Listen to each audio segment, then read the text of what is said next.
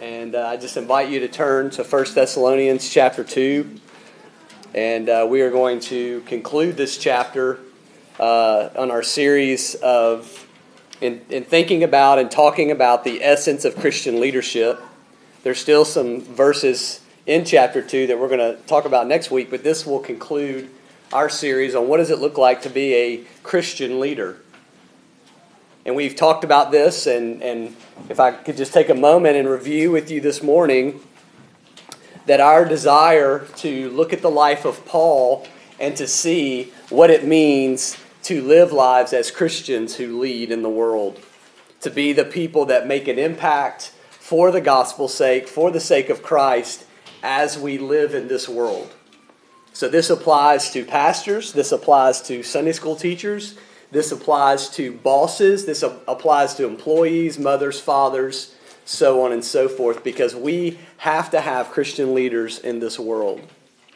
And as we're going to learn this morning, what we oftentimes fail to realize is that we are constantly in a place in our lives where we are always learning from someone, something.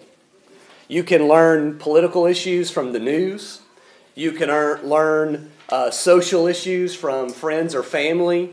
You can learn spiritual things in media types like movies and things, and you're learning them and you don't even realize it.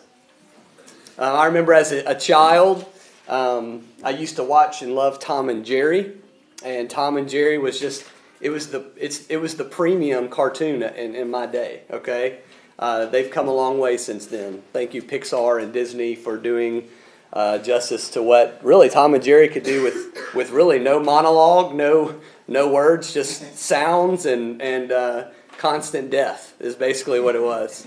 But one thing that I learned about Tom and Jerry is that when you died, when Jerry died or Tom died, they grew angel wings and they went to heaven. And they became angels. And so in that moment as a child, I was learning a bad theology. And that theology was when you die, you become an angel. And so subconsciously, that's what I grew up thinking. And I remember a point in my life realizing that that was not true. And so we are constantly at this place in our life where we have to filter the things that are around us because information is coming and coming and coming at us. And we have to filter that and screen that with the Word of God. As a youth pastor for 10 years, what I began to see is that young people were not being taught by their mothers and their fathers because of jobs and things that kept them away from their children. They were being taught, especially the young men, they were being taught by video games. And last night at our men's Bible study, we spent a great deal of time talking about the courage and the bravery that comes in front of a screen for a young man or a young woman even these days, where they learn bravery to fight the alien invasion in their video game, but there's absolutely no realistic bravery or courage where young boys are acting like men in the world around us. They would fight off an alien invasion on a screen, but they would never rescue a child that runs out into the street or a woman that has fallen in a parking lot and needs to be picked up, because it's basically a break in reality. And so what we have to do in our world today is we have to be Christian leaders who invest in the people around us to be the good, godly, Christ-like examples and in a way mute the unspiritual, ungodly examples that they're receiving already. And a lot of times that takes intentionality. And see, that's what Paul is teaching us today. And the title of my message today is, what does it mean to live as a spiritual father? So the title is Living as Spiritual Fathers. And this is not a Father's Day message, because Paul is not talking to men only. Paul is talking to all of us, and he's using the analogy of what fathers do for us in our lives. Now, let me just kind of make a disclaimer here that if you don't have a good relationship with your father, if you don't understand what a healthy relationship with a father looks like, you cannot allow that to be presupposed in your understanding of God's Word, okay? You have a heavenly Father that loves you and cares for you and has sacrificed for you. Learn from His example. Let him be the one that gives us an understanding of what does it mean to be a spiritual father. If your father was abusive verbally or emotionally or physically, that's not a good definition. That's not what Paul is talking about. What we're focusing on is a spiritual father, a person that invests in the life of people and makes a great impact in their lives spiritually and physically and emotionally. And so we are going to kind of conclude this passage today. We've learned, if I could just review for a minute, we've learned a couple things about what it means to be a Christian leader. Number one, we talked about a Christian leader has divine boldness. He's someone that is willing to stand up and to speak the truth to the world. He doesn't shy from the truth. He understands the truth, first of all. It is ingrained and injected into his life from the Word of God. And then he begins to take those bold steps in the world to speak the truth when truth is not there, or to speak the truth when there's error. And so we talked about what it means to have divine boldness. And the second one we talked about is related to divine boldness, and that is a Christ-like integrity. Because people will not listen to what we say if they don't trust who we are in Christ. And so we have to live in the world as holy and innocent and blameless people before a world that is looking at us and holding us under a microscope, making sure that we abide by and live as Christ lived. And that's a difficult thing to do. And a lot of times we don't ever fit to their standard because they don't understand grace. They don't understand that when we fall, Christ picks us up. And so what we have to understand is we have to preach the gospel to our lives every day, knowing that when we fail, that God's grace is applied to us through the blood of Jesus Christ, and that fuels us or motivates us to carry on the work that He has given us, regardless of our failures. And so we talked about a Christian leader has a Christian integrity in the workplace, in his home. He is trustworthy. He is honest. And then Paul goes on to talk about one of his two illustrations, and this was 2 weeks ago. We talked about a Christian leader is gentle. And he uses the illustration of a wet nurse or a nursing mother who cares not for the children that she's paid to care for, but the woman that cares for her own children with a gentleness, with a nurturing, with a care.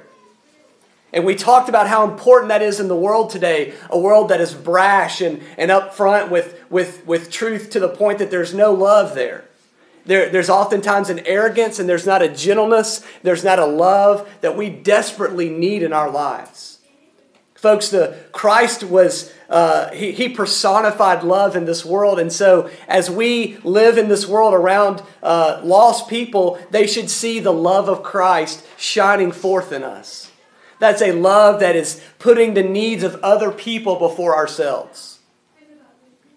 And so we come to this final illustration that Paul says in verse 12, and this is, or verse 9 through 12, and that's kind of where we're going to focus our time this morning. And this is living as spiritual fathers. Let me just read chapter 2, verses 9 through 12. He says, "For you remember, brothers, our labor and our toil. We worked day and night that we may not be a burden to any of you while we proclaim to you the gospel of God. You are witnesses, and God also, how holy and righteous and blameless was our conduct towards you believers. For you know how, like a father with his children, we exhorted each one of you and encouraged you and charged you to walk in a manner worthy of God, who calls you into His own kingdom and glory." Now, there's 3 things I want us to focus on this morning. 3 things that are pretty simple. They all begin with EX, and you have your notes there just to kind of focus on these and make these memorable for you. Number 1, exertion or work. Number 2, example. And number 3, exhortation. Exertion, example, and exhortation. Pretty simple, right? Here's what we're going to focus on. Paul, first of all, says that a spiritual father is one that is a hard worker. Is a hard worker. Look at what he says in verse 9. He says, "Look, brothers, our labor and our toil," you remember that. He says, "We worked day and night that we may not be a burden to any of you while we proclaimed the gospel of God." Now, Paul speaks to these people in Thessalonica as his own children. Paul was notorious for this in his life, in his ministry. He called the people that he ministered to his children. He says, I'm your spiritual father and you are my children. Doesn't mean that they didn't have fathers. It meant that I was the one that was governing and lording over your spiritual life, helping you, guiding you, directing you. In Timothy chapter 1, he calls Timothy, he says, to Timothy, my true child in the faith. In Titus chapter 1, verse 4, he says to Titus, my true child in a common faith. Constantly throughout his letters, Paul refers to the people, the churches, as his beloved children. And so in a strange and odd way, as a pastor of this flock, you guys are a spiritual children to me, which is odd in its sense because a lot of you guys are much older and wiser than I am. But that is the calling that God has placed on my life, and I have to gravitate to that and hold tight to that and know that this is the responsibility that God has given me as a spiritual father to children. But in the same way, you likewise are spiritual fathers and children to each other. Because you guys often have lived in a life and experience where you can minister the gospel message to people younger than you to help them where they struggle. Maybe you suffer in a way that someone is suffering in our church at this moment. You can be a spiritual father, male or female, to them at this moment in their life. Or maybe they can be that way to you. And so this is kind of the idea that Paul is bringing to us. And the first thing that he brings to the forefront is this.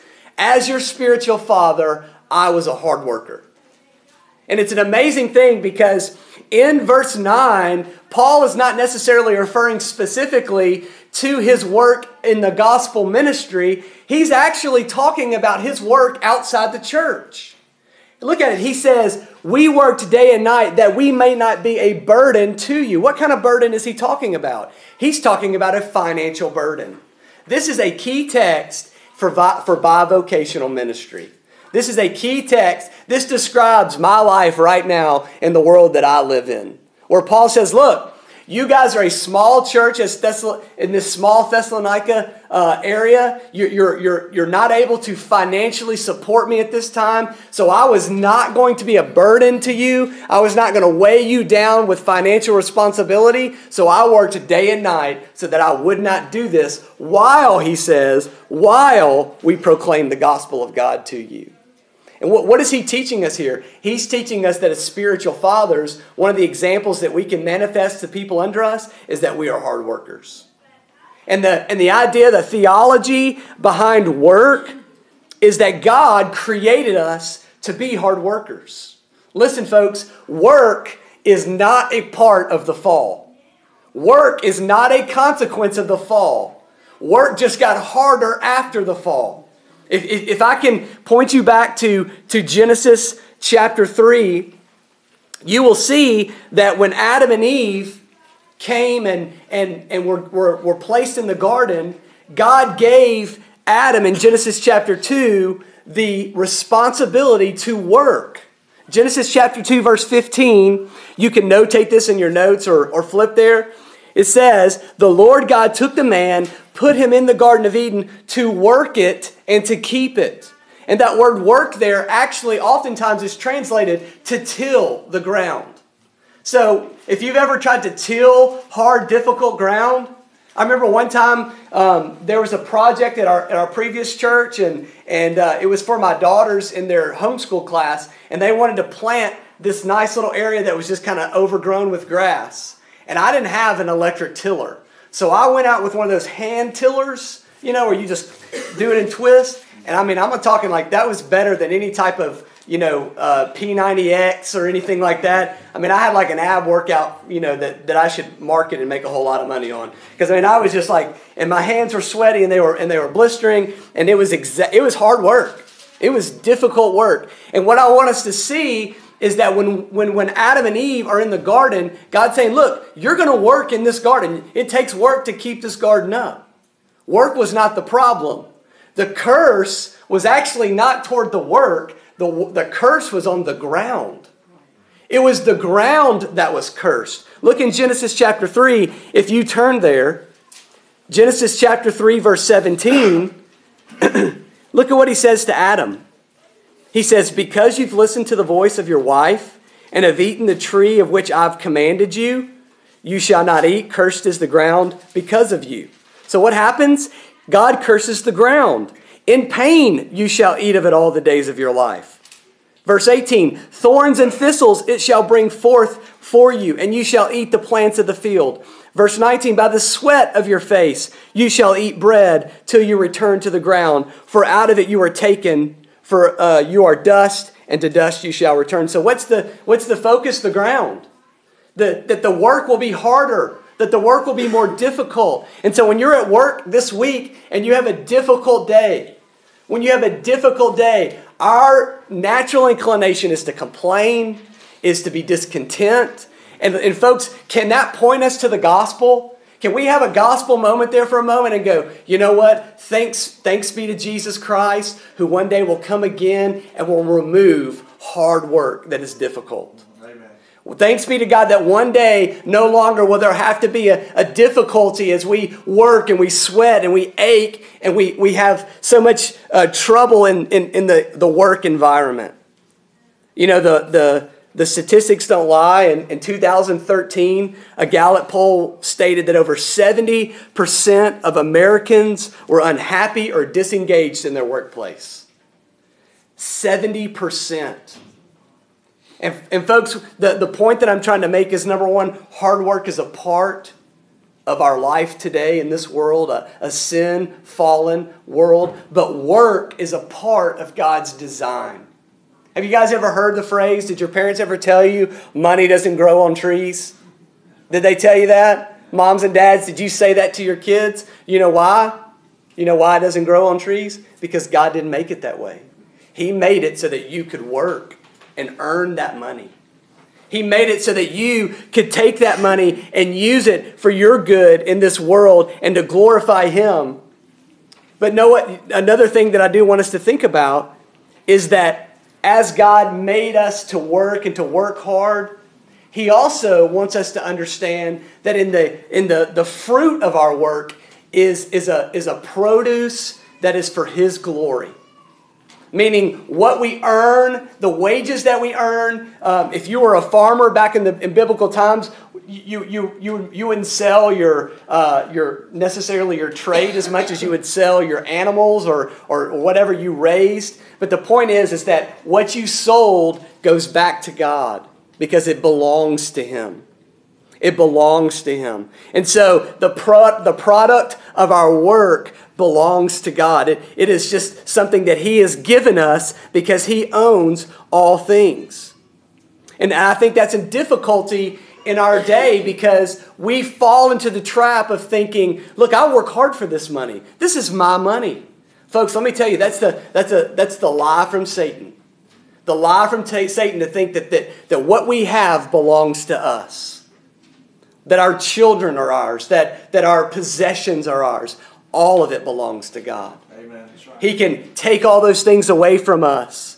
But when we have an understanding that work is hard and it's a part of our life today, that we were made to work, and that what we work for belongs to God, then we won't be discontent, but we will be happy and we will know that we are doing what God has designed for us to do. That this is His design. That He has made us to do these things for His glory. And so all of a sudden, giving money to a charity or to a church isn't a big issue for us because it's His money anyway. It was His plan for us to go and to work for the fields and to give a portion of that back to Him. And because we are thankful for what He has given us and because it belongs to Him anyway, we give back to the church. And so what's amazing in the life of Paul is Paul says, look, I work hard so that I'm not going to be a burden for you. But you know what's interesting is that he trusted in the financial support of other churches that could support him. He worked, but he worked and said, the Thessalonians, I will not be a burden for you. But he had churches that could establish him and help him and pay for his needs. Look flip over to Philippians chapter 4. Philippians chapter 4, verse 10. The Philippians were, in my opinion, the most generous church to Paul and his ministry. They were they were an established church, and they supported Paul's ministry. Look in verse 4, or chapter 4, verse 10. Paul says to the Philippian church, I rejoice in the Lord greatly that now at length you have revived your concern for me. You were indeed concerned for me, but you had no opportunity. Now that I am speaking of being in need, for I learned in whatever situation I am to be content. I know how to be brought low, I know how to abound. And in any and every circumstance, I have learned the secret of facing plenty and hunger, abundance and need. I can do all things through him who strengthens me. Yet it was kind of you to share my trouble. And you Philippians yourselves know that in the beginning of the gospel, when I left Macedonia, no church entered into partnership with me in giving and receiving except you only.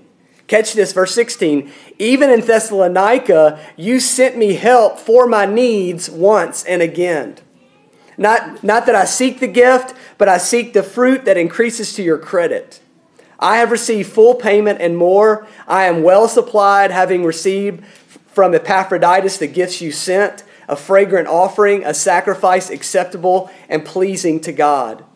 And my God will supply every need of yours according to his riches and glory in Christ Jesus. To our God and Father be glory forever and ever. Amen.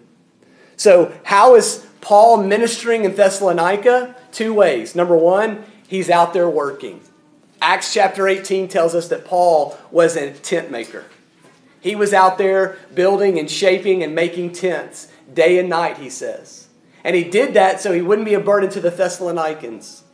So what happens? He receives money from his side job, and he's receiving money from another more established, financially wealthy church that is able to supply all his needs. And so what does this teach us as spiritual fathers in our lives? Well, number one is that we should be willing to work hard because God designed us to do it. But number two is that we should be willing to supply the needs of people as we see fit, as we can, as it is healthy for us. Folks, listen, I have learned so much in the last year in my own personal life. I worked for 10 years in full-time ministry, and I'm going to be honest with you, I got really spoiled. I sat in my office every day. I did ministry. A lot of times I was disconnected with the world. I found myself, if lost people didn't come to me, I wasn't necessarily going to go to them unless it was like a programmed evangelism type ministry door to door. And what I've seen is the benefits of the life that Paul lived and the life that I'm allowed to live at this moment of my life is that I'm out there in the lostness of the world every single day. And so bivocational ministry, folks, let me tell you, it's not a burden for me. Don't feel like that, oh, we're just not doing what we need to for Pastor Nathan. I'm going to tell you, it's been a blessing for us. It's been difficult. It's been an adjustment in our life. But I'm going to tell you, it has taught me so much.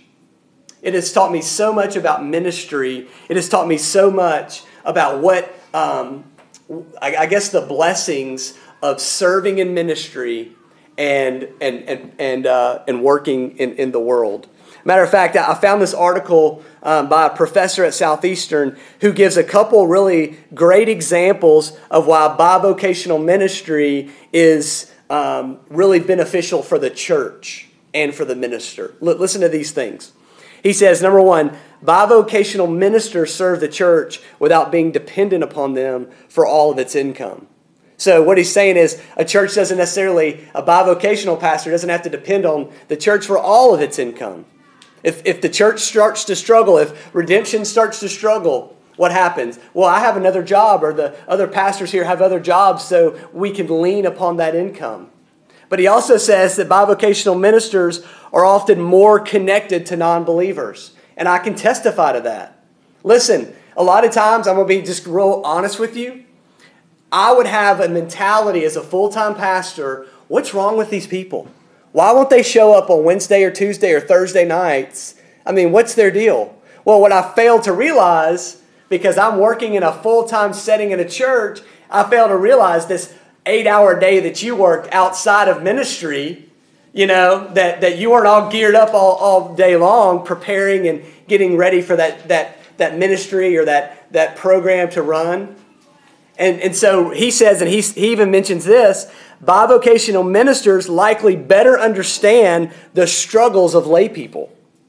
How difficult it is to get there and to serve and to do those things. Doesn't mean we shouldn't do it. It just helps us understand what the struggle is. Getting dinner on the table, getting your children ready, the difficulties of a secular work environment. He even says that it's also an opportunity. The opportunity invites us to challenge church members to consider God's calling on your life. And what he means by that is this. Maybe God's calling you to serve in the church in a setting, in a way, you don't have to leave your full-time job. God may not be calling you to drop everything and get on a plane and go to Africa, but you could still serve as a leadership, in leadership as a pastor, in a way where you're still working your job and still serving the church with the gifts that God has given you. We have oftentimes made this disconnect in that idea. And the last and one of the best things that I think is bivocation ministers lead churches that often have a higher percentage of funds available for ministry and missions. Guys, my desire in this church is not to be a full-time pastor. That's not my desire. Is it a fleshly struggle for me? Are there days that I'm like, man, I wish I was full-time? Sure. But I'm going to be honest with you, those are always selfish desires. The truth is that if we can bring in godly pastors and elders in this church, pay them some money to lead and to serve while we all work bivocationally, let's do it. Because that allows money for missions, that allows money for leadership, that allows money to make an impact in this community. And God will provide and supply our needs. And so that's not something that I'm gunning for. That's not something that I necessarily have to have, because there are definitely benefits to bivocational ministry. Now let me explain to you one more thing that I think we rarely think about in this idea here. Think about the future of church. Think about as the world becomes so ungodly and so secular, you know what's going to happen? Churches are just going to get smaller. The mega churches will die. Because, I'll tell you, the true mega churches will die. There will be mega churches of false teaching and false doctrine, and people will flock to those. But the true churches, the ones that understand the gospel and are proclaiming the gospel, you know what's going to happen? They're going to get smaller and smaller and smaller. And you know what? In the midst of that, more pastors are probably going to have to be bivocational. And you know what? They should be okay with that. Because in the end, if they have to work a full-time job and not get paid by the church, it's still their calling. Look, if you guys can, if you get to a point where we can't pay my salary anymore, that doesn't change my calling to pastor Redemption Community Church. I mean, I don't understand that. If God provides another way for our family, then let's do it. Now, my wife hasn't agreed to that, so if you guys want to reduce my salary today, that's y'all's thing. But the point is, folks, and I don't want to just focus on bivocational ministry, but the theme in general is working hard. Because what I want us to understand is because we work hard at work doesn't mean that we can't work hard in ministry. Life happens and ministry has to continue. If we are going to impact this community and this world, we have to be hard workers at work, being examples, sharing the gospel, and still devoting our time to the work of the ministry. Paul never said for us to equip the saints for the work of the ministry who don't have full-time jobs. He is implying that those people work and are still supposed to be equipped for the work of the ministry. Spiritual fathers work hard. Number 2, as they work hard, they testify that they are hard workers and their conduct is holy, blameless, and righteous. That's what he says in verse 10. He says, "You are witnesses. You see what we did and how we lived he says, and God also, how holy and righteous and blameless was our conduct towards you believers. I don't want to spend a whole lot of time on this because Paul is just revisiting this idea of Christian integrity. He is being accused of being dishonest, of being deceitful, of being lazy, being idle. And so all these are arguments just to refute what he has been accused of. And so he says, look, you saw me work hard. You saw me honest. You saw me seeking to bless you and not take money from you. He goes, I'm not greedy. I'm not trying to swindle you. I'm not a charlatan. I am here to devote my whole life to you. That's what gospel ministry is. And so he says, even in verse 5 of chapter 1, he says, you know what kind of men we prove to be for your sake. And so what did these men do? They modeled three things. They modeled holiness, separating their lives from sin. They modeled righteousness. They had been made right in the eyes of God by the blood of Jesus Christ, and they continued to live righteous lives. And they were blameless. They were absent of blame. Their actions could not bring upon them blame that could be carried out before the lost world. They could not be blamed for evil, and it be held true. And so the idea that Paul is making, a simple truth, is that as we live in the world, what we model for other people is a testimony for who we are in Christ. And so if we are working hard, people will see that, and they will see a holy, righteous conduct that is completely opposite to the world around us. I would say that, if I could, that the world likes to personify idleness, laziness, unholiness, ungodliness. And so as Christians, employees, teachers, workers, families, we should just stand apart from that. And that people, like the Thessalonians, the Thessalonians, what they should see is that they should be witnesses of that in our lives. He says, you testify, you see it, and God sees it, that we are different, that we produce a godly example. Yesterday I was making a baby gate for our house. I'm building a baby gate, and of course, I'm out in the garage because it's cold, and I'm building this thing, and Peter opens the door, and he's got his plastic tool set with his plastic saw, and he says, I'm going to help you, Daddy. And I'm thinking, all right, son, this is going to take me twice as long, but, and the point is that what he sees me doing, he wants to do. As his biological father, I am representing for him, and he not only sees what I'm doing, but he wants to do what I do. And as spiritual fathers in this congregation, the impact that you have on people will be how they see you live, how they see you work, how they see the boldness in your life, how honest they see you. And it's a reflection not only upon your life, but it's a reflection upon Christ, who supposedly dwells within us and consumes us. And so as we live as examples in the world, can I just encourage you to make a daily practice of what we call the mortification of sin? It's a long word that means that we will always struggle with sinfulness. We will always struggle to live holy lives when that unholy life still wants to beckon us and call us back into the old ways that we once lived. If you are in Christ, you are a new creation, but that old life wants to lure you back in. And so daily we have to live in a way that's called killing or mortifying our sin. That killing and that mortifying is by the grace of God. It's found all throughout Scripture in words like put off and put on. Colossians chapter 3, if you would turn there with me. Colossians chapter 3, verse 8.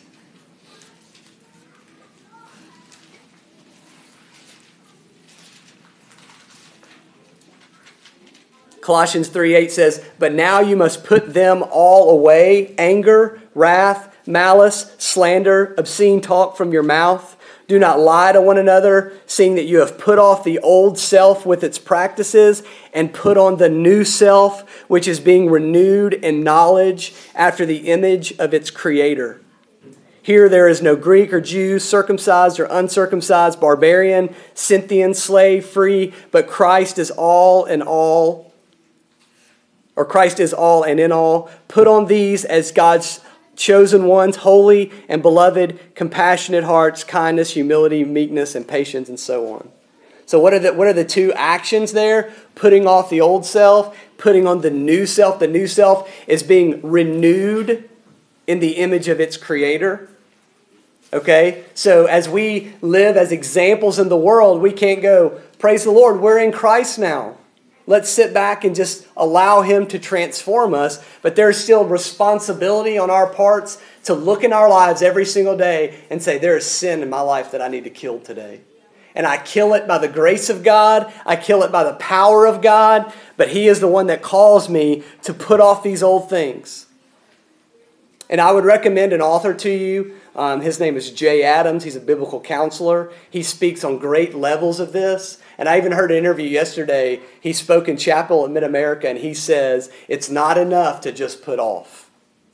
And that's the practice of many Christians today, is that, oh, I have anger, I'm going to stop being angry. No, when we put off anger, we put on patience. We put on peace. We put on joy. When we put off covetousness, we put on contentment. Those are the practices of mortifying our sin, killing and replacing. Jay Adams says this. He says, you must be in your day-to-day living what you are in Christ. The high calling of the Christian conferred upon him in Christ, by which he is to reckon himself dead to sin, but alive to God, is still a powerful motivation to holy living. Putting on the uniform is itself a potent factor that the Holy Spirit uses to bring about change. And if I could phrase this another way, my father is a firefighter. He's retired from the city of Memphis. And my father did not go around before he was a fireman and start fighting fires in the city of Memphis. Okay? He got the badge, he swore the oath, and that was his motivation for living as a firefighter lives. Even to the point that one day we dropped my sister off at the gymnastics. He sees a fire. He's off duty. He's like, son, we're going to go over here. And he jumps out of the car. He tells me to sit in the car. And he goes and helps these guys fight this fire. And he's an off-duty fireman that day. And my mind's like, is the van going to catch on fire? I was young. But the point is that the badge motivates him. Well, the badge for us is being in Christ. And so because we are in Christ, the motivation then is to put off and put on the sinfulness and the godliness in our lives. Spiritual fathers are good examples. And last but not least, spiritual fathers willingly teach the truth. Look in verse 12.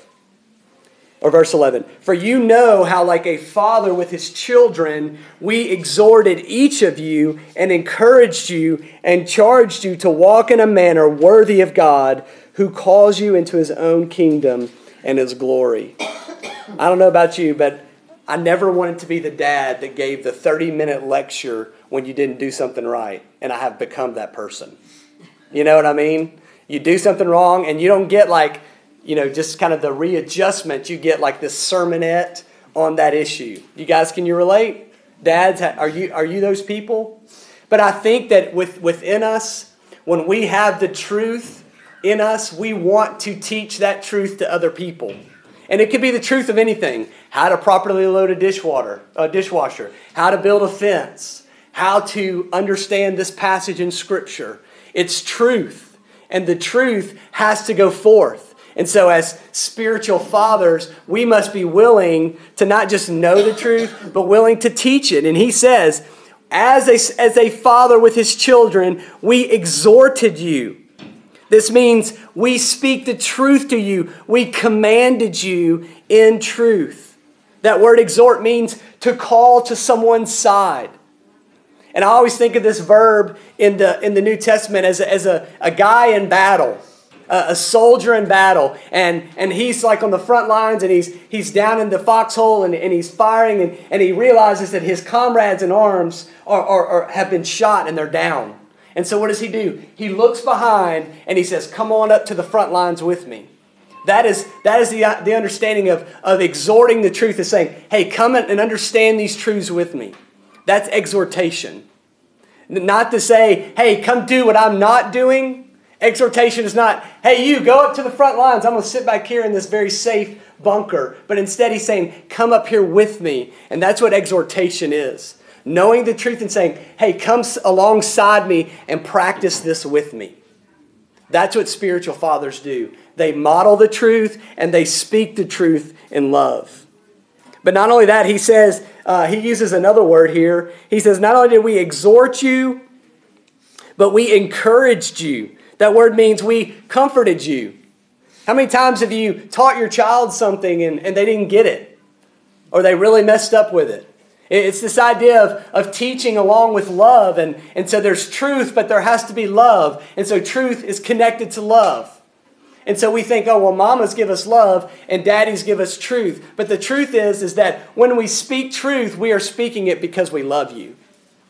And so when I preach to say, come alongside me and grab these truths in your own life, believe them and practice them. But I'm also saying I teach you these things because I care for you.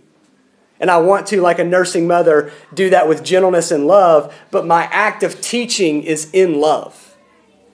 And so you and I have opportunities to be spiritual fathers to people, to say, hey, come alongside me, practice what I practice, live as Christ lived, and do this with me. And I do this because I love you. And I don't know of any greater action that we can do but to live and to teach in love. 1 John 3:18, little children, let us not love in word and deed or word and talk, but in deed and in truth. John goes on further to talk about these actions that are connected to truth are also connected to love, because love is manifested when we speak truth. In this last word that Paul uses in verse 12, he says, we exhorted you, we encouraged you, and we implored you, or we charged you to walk in a manner worthy of God. This is the most emphatic word in this list. And it basically says, we pleaded with you. We did not just call you to the front, but we begged you to believe and to follow and to walk in a manner that God is that brings worthiness to God, or brings glory to God. Matter of fact, it's a way that in my evangelistic practice, when I go and share the gospel, a lot of times early on, I was guilty of sharing the gospel and just going, I hope you'll understand those things and believe in them and pray for them. And I was convicted of those things, and so I began to get to this point at the end where I plead with people. I'm like, would you please? Like, I'm not going to force you to do something at this moment if you're not willing to do it, but I'm begging you to understand that Jesus Christ sacrificed his life for you. He died for you. Would you please believe this and be saved? Would you, in a sense, I'm urging you to insist upon the gospel with people. Insist upon it. Amen. Matter of fact, our insistence with the gospel needs to be more like a doctor urging a remedy than a salesman selling products that just enhance our life. That's what needs to be the difference. An insistence, say, would you please take this? It will save you. Not, hey, would you try this product? It may make your life a little better. Amen. That's a big difference. And so Paul, in a complete and total act of love, insists and says, please, would you please walk in a manner worthy of God, because he understands the suffering and the trials that we will go through. He understands those things. He understands the imprisonment and the beatings, and he knows that the world is looking at us. And so he urges them, he says, please walk in a manner worthy of God, because you will face trials. He says this in chapter 1, how they will face trials, they will face sufferings as he faced sufferings. And so he's asking us to walk in a manner that is worthy of God. And so what we see from this is Paul's desire as a spiritual father to insist upon the truth of the gospel, to insist upon the truth in our lives, not casually glance over it, but forcefully teach it and be persistent with it.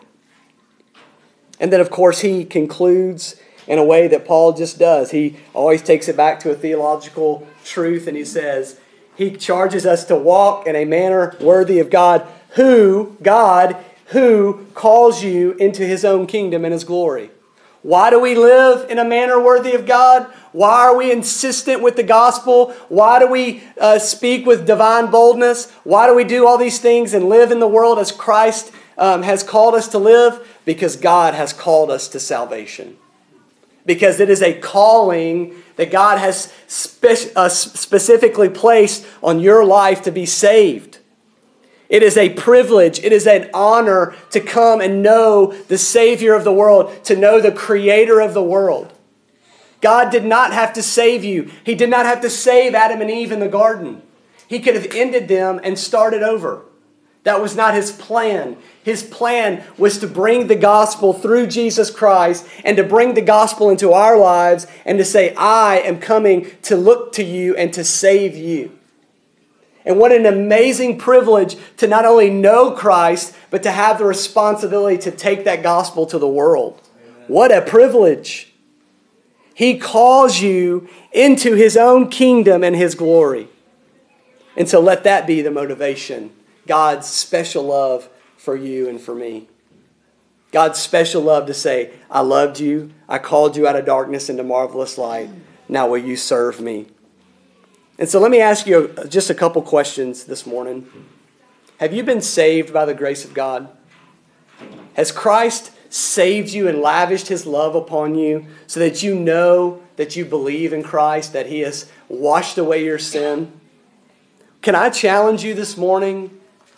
Can I challenge you this morning to intentionally be spiritual fathers and spiritual mothers with people in your life? Not fathers and mothers. I'm not asking you to mentor someone and teach them wood shopping tools or woodworking tricks or how to fix a commode. Those are great. What I'm asking you to do is to be spiritual fathers and mothers. Ultimately, what I'm asking you to do is to go and make disciples of all nations. And I think that's what the Scripture commands us to do. And it's a responsibility that we have to impact the people around us with the truth of the gospel for His own glory. Let's pray. As you bow your heads, I just want to challenge you this morning. If you don't have a relationship with Jesus Christ, if you don't know for sure that Christ has saved you, can I just remind you again that the Bible says that for all have sinned and fall short of the glory of God? That if you don't have Christ in your life, you stand guilty before a holy God. And that guiltiness has to be punished. God has to punish sin. And yet there is salvation in Jesus Christ alone. He will save you. He will redeem you. He will take that sin and He will wash it away. The Bible says that to be saved, to trust in Him, we must believe in who Jesus is. That He was God in the flesh, that He came in this world and He lived a perfect life, and that He died and paid the penalty for your sin, and then He rose victoriously from the dead. The Bible says that if we believe in that and we turn away from the sinfulness in our lives, we will be saved. We call that faith and repentance. So if you're not a believer this morning and you want that forgiveness through Jesus, would you turn from your sin and trust in what Jesus Christ has done today?